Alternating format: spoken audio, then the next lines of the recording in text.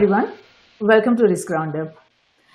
Category theory has become a key driver for modern mathematics, theoretical computer science, and is beginning to be applied to mathematical physics. As it becomes the language of mathematics for the formulation of the laws of physics, there is a broader hope that it will help us on our journey towards understanding the origin of our universe and our place within it. From helping us understand how the patterns of innovation arise to how the patterns of destruction emerge, category theory has the potential to be a powerful language of conceptual framework that would help us see the common components of a family of structures of any given kind and how constructive and destructive structures are interrelated and integrated. To discuss the promise of category theory further, I'm delighted to welcome Professor Dr. John Bass to Risk Roundup. Professor Bass is an American mathematical physicist and a professor of mathematics at the University of California, Riverside. He is very well known for his work on spin forms in loop quantum gravity and is now focused on applications of category theory to network systems, and he is based in the United States. Welcome, Professor John. We are very honored to have you on Risk Roundup. Hello, thank you. Wonderful, Professor John. So, it is said that the universe is made of mathematics, and math is fundamentally about rules and pattern, it seems. So, as we explore science and math further for uncovering and documenting rules and patterns that occur in human ecosystem, man-made as well as natural, as we see in the contested commons of cyberspace, geospace, aquaspace, and space, it seems mathematics takes the center stage. How do you see mathematical laws governing our human ecosystem if we talk about the contested commons, as in like cyberspace, geospace, aquaspace, and space as we are, moving forward? Well, I think the laws involving humans are just beginning to be understood because they're much more complex than the laws involving elementary particles. People often think of particle physics as a very sophisticated, complicated science. And if you haven't studied it, it must seem very complicated. But the reason why physicists study it is because it's actually simpler than anything else. We're trying to get at the simplest underlying laws of the universe there.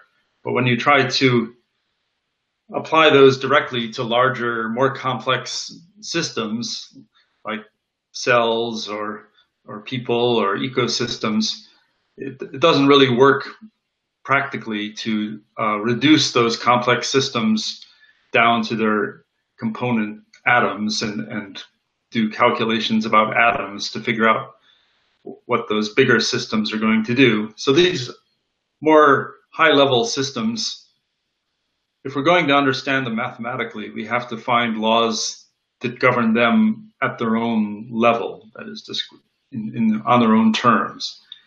And that's what people are trying to do, and it's really an open question how far we'll get at that. There's no guarantee that it's going to be successful past a certain point. But to do it, we need to use all the mathematics we have. That's pretty clear. Yes, no, obviously, the math can help us a lot, in making it simpler to understand why things are the way they are and what are the relationships. And also, yes, you are right. I mean, there are limitations.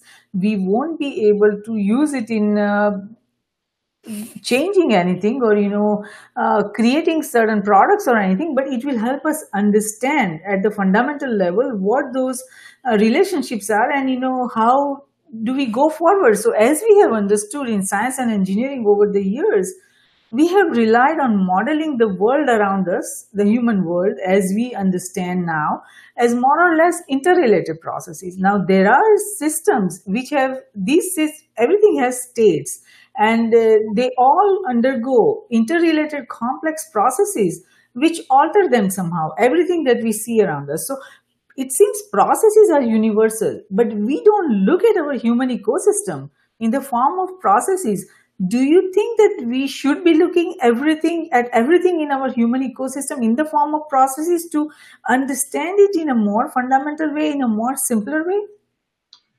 Yes, I think so. I think category theory is really the mathematics of processes. described in a very abstract way so that it is potentially applicable to all different kinds of processes, and yet an elaborate enough language so that we can actually say something interesting about many different kinds of processes, so that it's not just a vacuous business that doesn't get anywhere. So I think that that's the way to try to go. I think that well, I've been studying chemistry, and I'd like to work up toward biology, and I think those are prerequisites for understanding humans, and those are prerequisites for understanding politics, and then the globe at large. And it gets more complicated at each level, obviously, but it's definitely worth pursuing. Yes, absolutely. It is definitely worth pursuing. And if we look at it, it's not just, humans, it's man, machines, matter, and Mother Nature. Everything is, interrelated, interconnected. So, yes, we do need to have the fundamentals of understanding of biology, science, and, physics and math to be able to understand how all these are interrelated, especially as we advance towards, AI and, get the artificial intelligence in a broad term that we everybody says the learning system. So it is very important to understand at the fundamental level. So as we begin to explore not only the human ecosystem but the universe beyond the spaces that we know, at least for now, cyberspace, aquaspace, geospace, space, these are the spaces currently we know. There may be many more spaces emerging that we don't know yet, but it is all about uncovering and documenting the rules and patterns that occur in nature, right? I mean, that's not just nature but man, machine, matter, and Mother Nature. So do you think that category theory will be able to provide us a structural framework for mathematics and be the language for consciousness, not for the entire universe, man, machine, matter, and Mother Nature? Do you think that it has that kind of potential? Well, all I know for sure is that if we don't use category theory, we're going to be stuck, because category theory has emerged as the right framework for thinking about mathematics in general. There are many different branches of mathematics. People tend to focus on one branch or another. But one great thing about category theory is that it lets you see these branches connecting together and helps use several branches at once. That's why it was invented in the first place. People were studying topology, which is a kind of special branch of geometry, and they were wanting to use algebra to study it. And then they eventually realized that algebra and topology are connected in very precise ways that let you solve a problem in topology using algebra. And then later they learned you could turn it around and solve problems in algebra using topology. And the category theory is what provides the kind of bridge between the two mathematical subjects to make progress on that. And so by now, everyone in those fields is quite convinced that category theory is an essential part of making progress. So I'm generally optimistic that category theory is the right language for bridging different ways of thinking. I don't know if that's all we need. We quite possibly need to develop whole new kinds of mathematics to make progress on things involving people or consciousness. If you remember, Newton had to invent calculus to study the problem of why the planets move the way they did. And it could easily be that we need brand new forms of mathematics to make real progress in the new understanding more complex systems. But I know that category theory will play some role in that. Perhaps because I mean, if the point that you just made, that it's a bridge between two different paths, and if we look at humans right now, everybody, we all come from different culture, different nationality, different race, religion, and there is if we look at cause and effect and how we look at things, any event happening, everyone reacts in a different way. So there are, even though the event is the same, but everybody perceives it in a different way. So the reality forms in a human mind. Every human being is entirely different than what the reality is outside, in the real world. So how people, everyone perceives any event happening in the world is very, very different than what the reality is. So there is definitely a need to understand why everyone thinks in a different way, why everyone perceives any kind of event happening in an entirely different way. So it's not even about any event happening. A lot of people just have already formed the opinion about it, or already know what they want to do, irrespective of what the reality around them is. So it is a very complex, and I, even if we can solve something like that, then I think it would be very, very useful, to, as we go forward. Now the patterns we see these days, from natural disasters to man-made disasters. If we talk about cyberspace, and in the coming years we'll talk about the smart dust, what kind of problems it could create, nano dust, and Uh-huh. the kind of challenges that are coming our way. So man-made and natural disasters both are, in the, if you look at all the contested commons, everything is going up. And I read one of your papers where you say that if you see, all these charts are shooting up. And I was thinking about that statement that you made in that article, and I was thinking more about how in all our contested commons, if you see, a lot of innovations are happening. We have a technological tsunami, but at the same time we also have a democratization of destruction, and all those it's as we see, even just in cyberspace, we have a whole industry of destruction now, and it's the way we are going forward. At the same time, we also are going forward in how to destroy each other. And if you look at the human history, so it's not like technological progress is happening for the first time. It has happened several times before, and humans have many different times have almost destroyed everyone around them. So as we see the patterns today, not only the political patterns, but the innovation patterns and the democratization of destruction patterns and all that, what do you think the patterns are telling us? What exactly is going on? What really is going on from your assessment, as you look at the category theory, and as you analyze all these every day? What do you think the patterns are telling us, where we are going, and whether we are going to destroy each other in the coming years? Well, I think one thing that we're doing, of course, is we build technology because we're able to do it rather than because we think we should do it.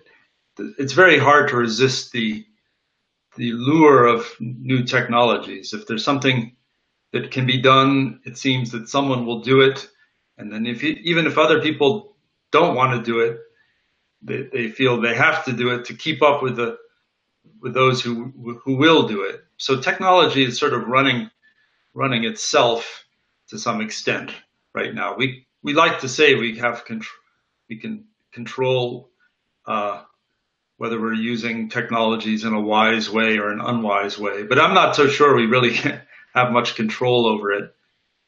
And part of that is because the whole idea of technology, the whole, like this, the courses that people study when they're becoming engineers or scientists, there's nothing in there about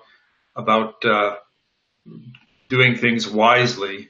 It's all about how to do things rather than about what to do.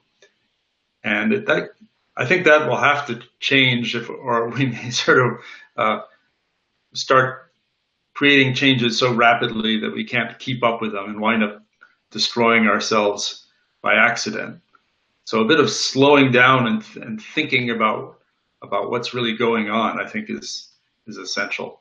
It is essential, and each of this technology that we are developing, they all have dual use. You can help the humanity progress. And science and progress in science and development is absolutely essential. But at the same time, when we have technologies that are so destructive, also in the dual use, nature of it, and we have democratization of destruction, that becomes a cause of great concern, because then we have no control over how anyone is going to behave, and at what point what they are going to do, whether it's going to be constructive behavior or it's going to be destructive behavior. Because now, there was a time that any such dual use technology would require a lot of investment, but now in $1,000 or few $1,000s, you can create anything to destroy even the entire world, perhaps. So there are grave security risk emerging, and I hope that somebody is studying this, analyzing this, that what is at the root cause of the destructive behavior, and how can we identify, looking at what is happening in the world, how can we identify where that kind of pattern is emerging, and how we can stop it, because it's all about mapping the risk. And if we are able to map the risk proactively, then we'll be able to save humanity. But it's a very complex challenge and very complex time, and as we evaluate where science need to go from here, or where we humans need to go from here, um, it seems that from what you said and what I have done research so far, is that category theory will help us to understand not only these challenges, but also how the computer science, theoretical computer science, academic computer science, can be applied to mathematical physics. So as category theory evolves further, where do you think its functions will help us apply the real problems facing humanity, other than what you explained about bridging the two paths? But what applications do you see emerging that would help us, and even if we cannot solve problem, but to understand problem much more efficiently? So one thing I've been thinking about is what are called open systems, which are systems that interact with their environment. Almost every system really is an open system, except for perhaps the whole universe. But the kind of mathematics that people have developed for physics mainly studies closed systems, which are systems that aren't affected by the outside world and don't affect the outside world. So, for example, if you have a solar system with several planets pulling on each other, moving around, you can treat that as a closed system, because you don't think about how that solar system is affecting any other stars in the distance, or how those other stars are affecting it. But in any sort of system that we're dealing with here on Earth, it's always very fundamentally an open system. It's all constantly being affected in unpredictable ways by the outside world, and it's also affecting the outside world in unpredictable ways. And we're very behind on developing the mathematics of open systems compared to the mathematics of closed systems. Engineers do study open systems because they have to. That's what any machine is. It's always interacting with its environment. But the really good research on mathematics that started with Newton studying closed systems there hasn't really been a comparable amount of energy studying open systems. And one of the things this means is that, for example, when we build a factory, we spend a lot of energy trying to make the factory as efficient as possible. We have in mind what we're trying to get that factory to do, produce some product given some inputs. But we tend not to think about the fact that the factory will always also produce waste products, and typically those are ignored to a large extent, not completely, but often they're ignored in the optimization of the behavior of the factory. So we very often focus in on a specific system and try to optimize its behavior to make it as good as possible according to some criteria that we come up with.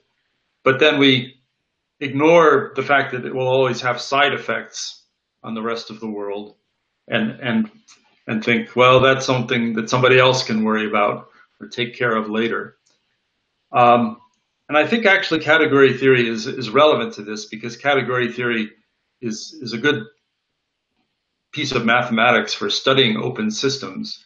But we don't just need the mathematics; we need actually people to adopt a new attitude towards designing systems.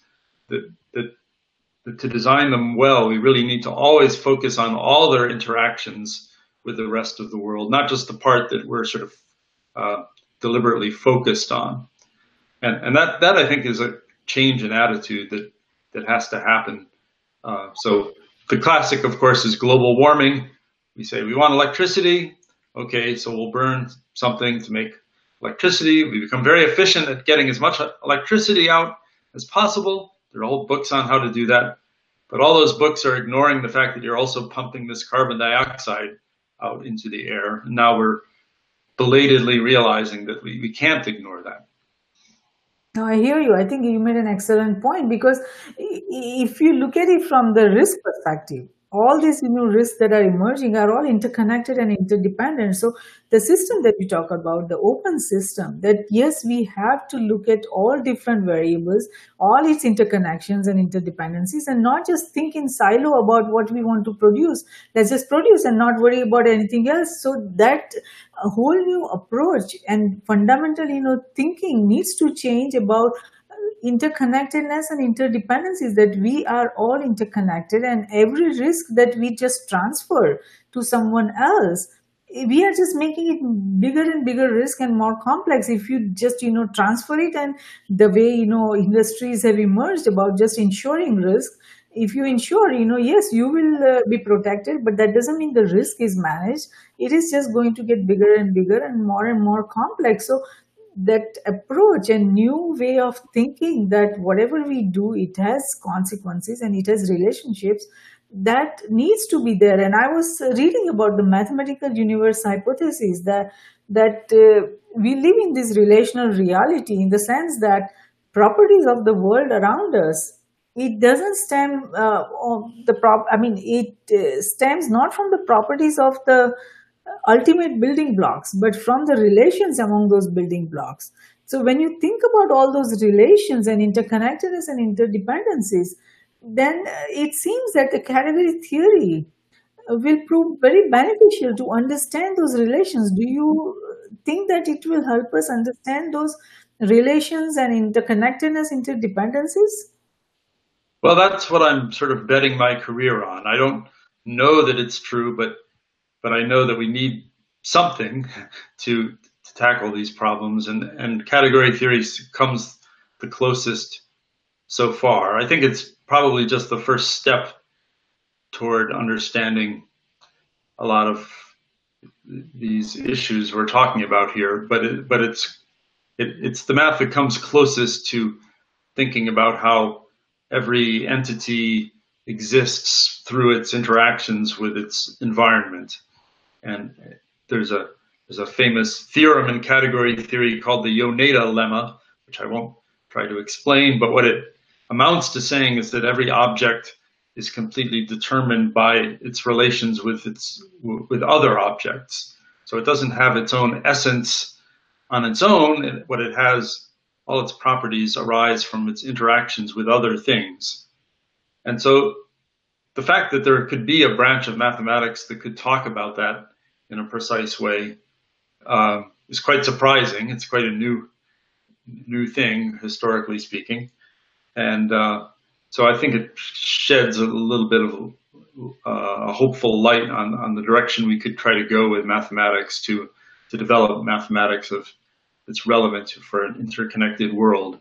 But I think that a lot of work needs to be done. It's not that category theory is just sitting there full of all the answers that we need.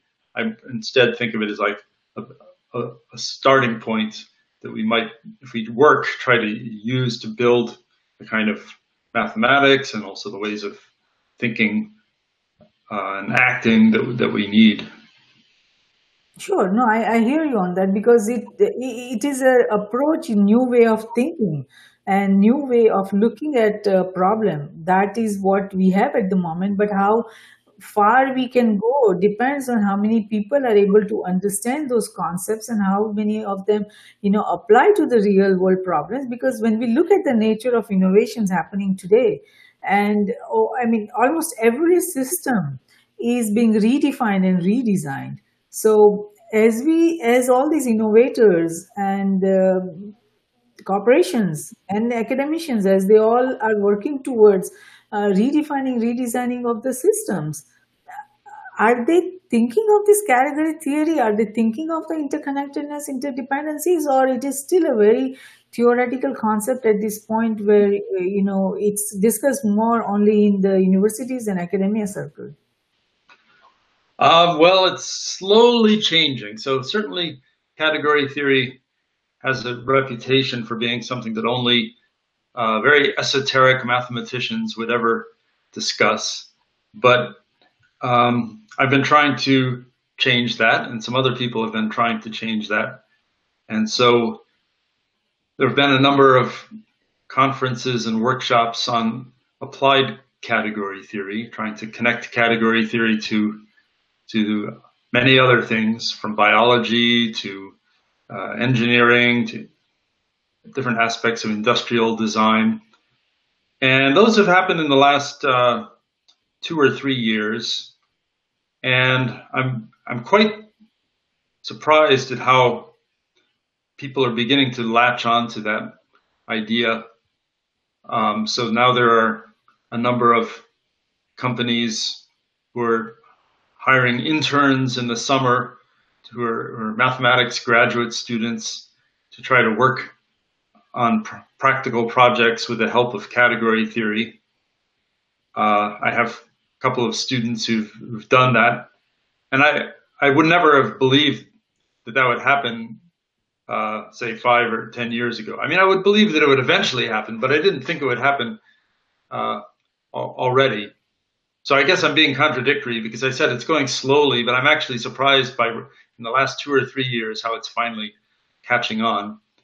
But I think it's still just the seeds are just beginning to sprout. I think people are trying to use category theory in all sorts of new ways, but it hasn't really yet gone to the point where you can point to a skeptic and say, look, it really works. Here, we can show you, this application, and that will convince you, even if you are a skeptic. But so we have like optimistic people who are trying it out right now. And so it's a very, very exciting time because maybe in another 5 or 10 years, we'll know if it's really working or not. Yes, now of course I understand that. Now, for me especially, what I am looking at is having an ability to map the security risks that are emerging from all the contested commons and the category. I was thinking about this, analyzing it, that how can category theory help me to map the risk? I mean, it seems that it will have a great promise in mapping risk, because as we try to map the technology security risk, category theory can give us the fundamental framework for mapping risk, because it's all about interconnected, interdependent risk, and there are a lot of relationships between each of these risks and interconnectedness. So perhaps as we go a little further, I'm no mathematician, but as we go further, and we see the potential of developing applications that can help us map the security risk, I would be delighted to join that effort, because this is something that needs to be done for the future of humanity, because we need to protect ourselves from all these emerging critical security risks that can that can bring existential risk for the future of humanity. So I hope that we develop this further so that we can pay attention. But outside the field of mathematics, application of category theory, we just talked about different applications that are possible, and the fundamentals. But I was reading that the neuroscience and cognitive science can also benefit greatly by the category theory. So do you see the applications of category theory emerging, or there are already applications of category theory for neuroscience and cognitive science?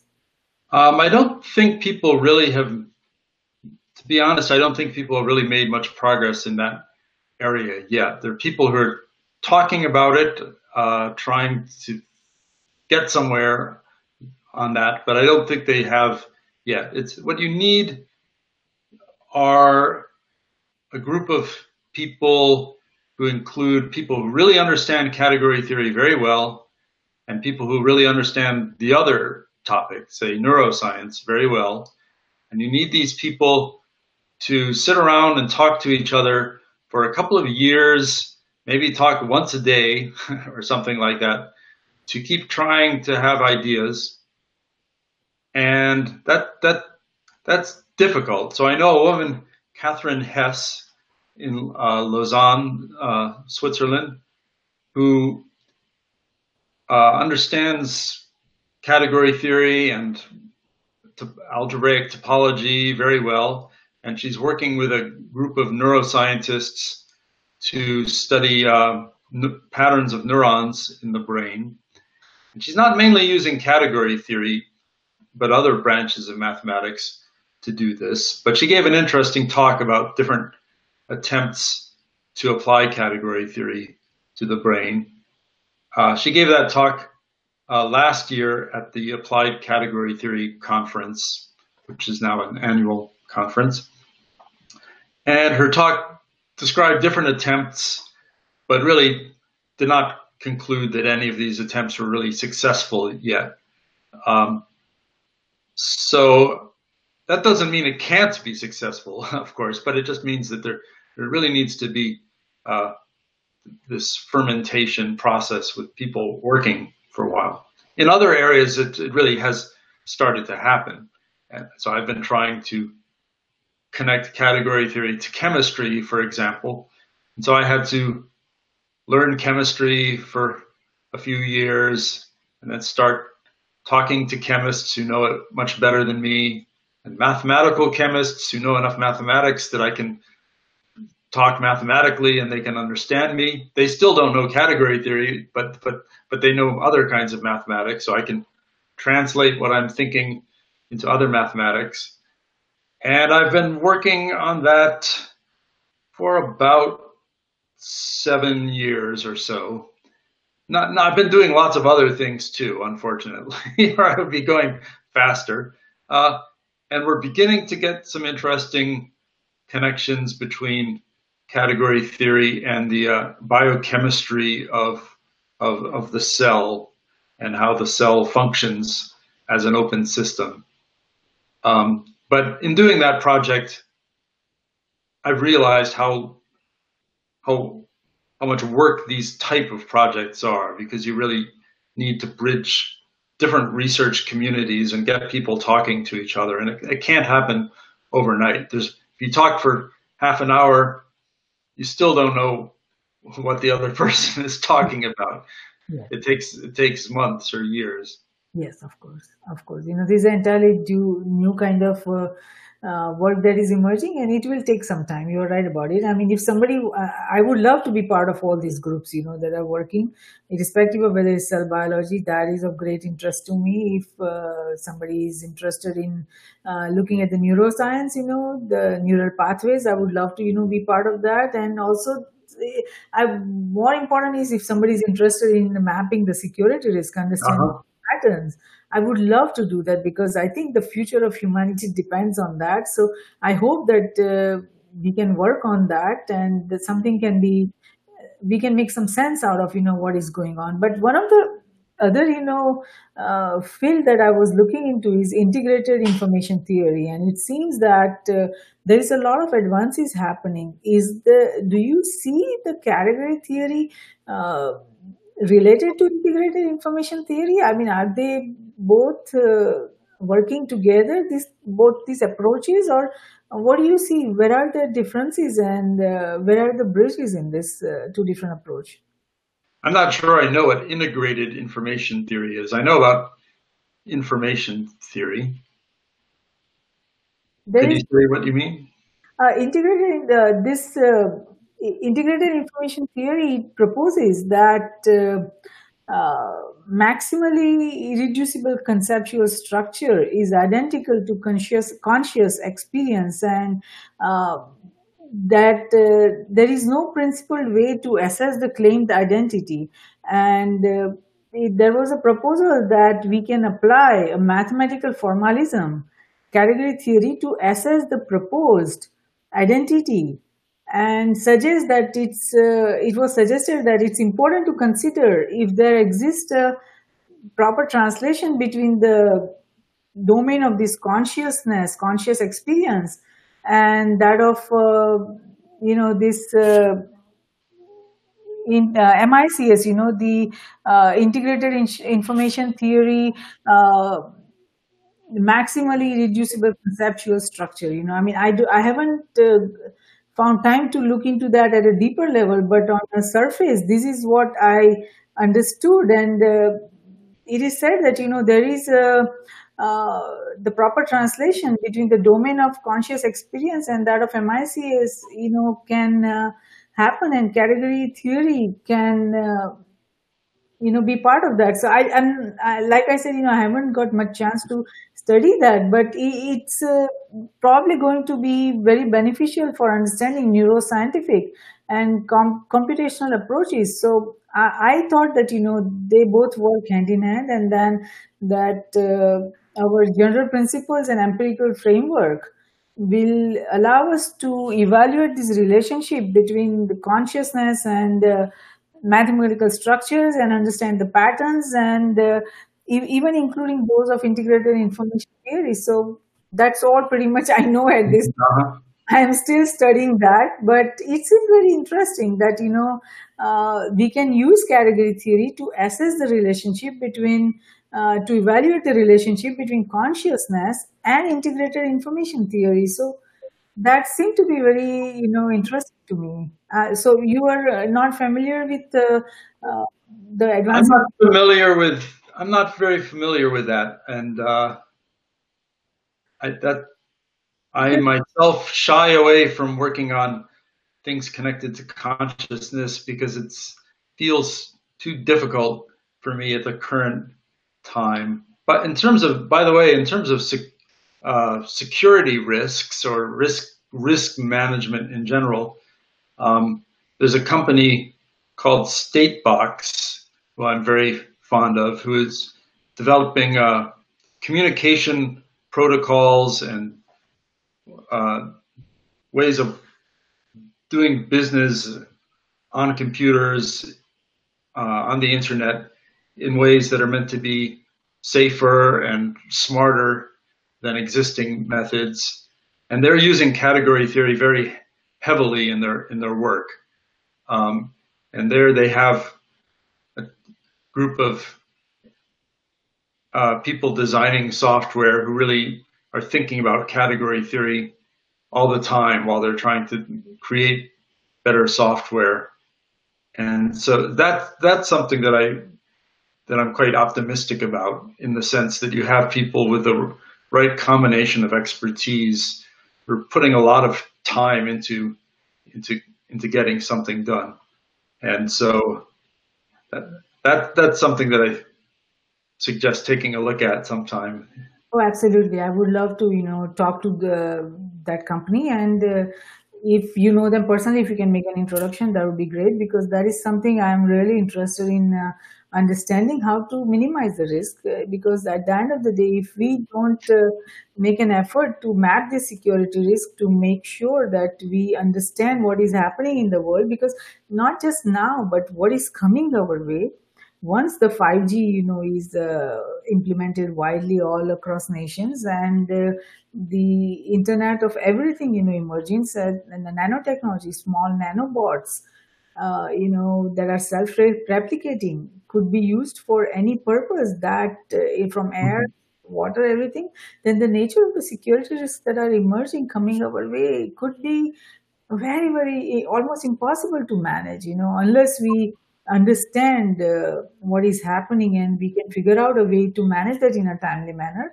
Otherwise, the future of humanity, I see a lot of existential risk emerging in the coming years if we are not, you know, at the top of managing those security risks. So it would be great, to understand what they are doing and see where they are going to be able to uh, manage this security risk in a Sure. timely manner. So, having said that, it seems like there is we can build a future by understanding the category theory. There is a future if we can understand category theory and advance further and apply it in a more meaningful way. Then there is a future that I see there.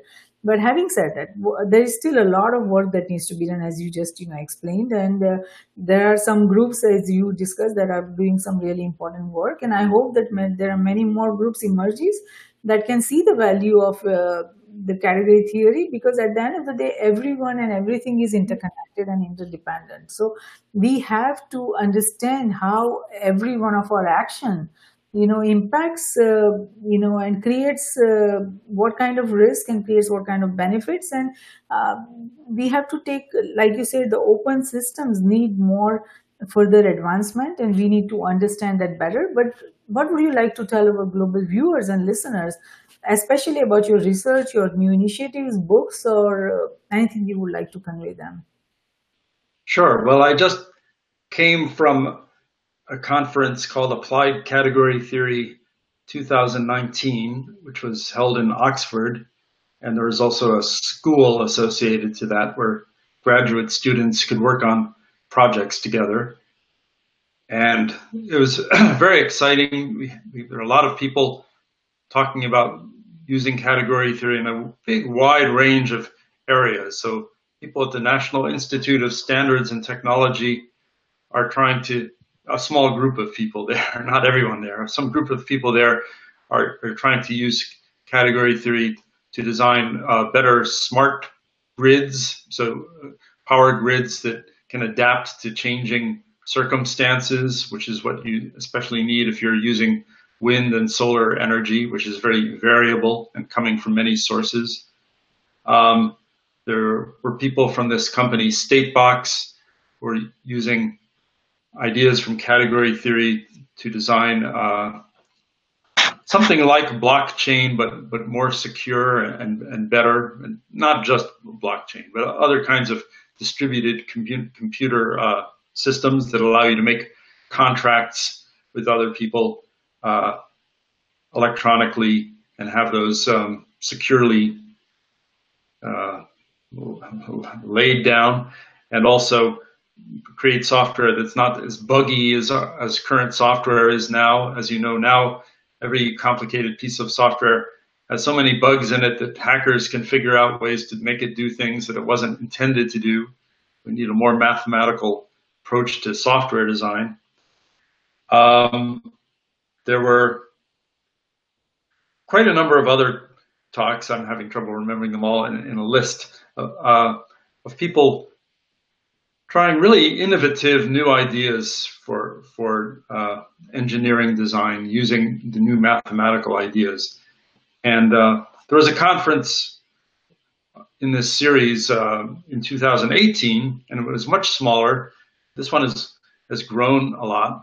And then in 2020, there will be the third of these applied category theory conferences. And it seems likely that it will happen at MIT. My friends are planning it out. I guess I won't say who they are because it's not completely sure that it will happen, but that seems likely to happen. And so I suspect that it will be even more exciting than the previous one. And as word spreads that this is a subject to do research in, there are a lot of young people at these conferences, which makes me very happy because they're the ones who are our future. Yes. And so I'm hoping that will. I'm hoping. Well, I'll tell your viewers to keep an eye out if they're really interested in this. Keep an eye out for Applied Category Theory 2020, and that would be something to look into. Yes, absolutely. And especially those brilliant young minds who have taken this alternative path of destructive, joining the destructive industry and becoming hackers and, developing all kinds of cyber hacking tools, that they can see the consequences of their action, what it could do for the future of humanity. So I hope that they can, understand this and think it from a very different perspective.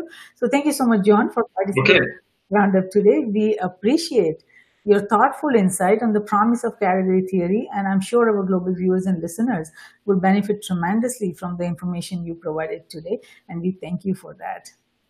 Okay, thanks very much. Wonderful. So, John, the Risk Roundup, a global initiative launched by Risk Group, is a security risk reporting for risk emerging from existing and emerging technologies, technology convergence, and transformation happening across cyberspace, aquaspace, geospace, and space.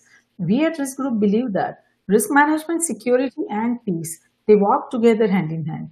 Though security is related to management of threats and peace to the management of conflict, risk management is related to management of security vulnerabilities as well as management of conflict. And it is not possible to conceive any one of the three without the existence of the other two. All three concepts feed into each other. We believe that the security we build for ourselves is precarious and uncertain until it is secure for everyone across nations. Tradition becomes our security. So, if we build a culture of managing risk effectively, it will lead us to security, and security will lead us to peace. Let's manage the existing and emerging risks together. For more information on the Risk Roundups, to watch the Risk Roundup video audio podcast, please go to riskgroupllc.com and do not forget to subscribe and share. Until next time, I'm Jayashree, host of Risk Roundup, signing off. See you next time. Thank you.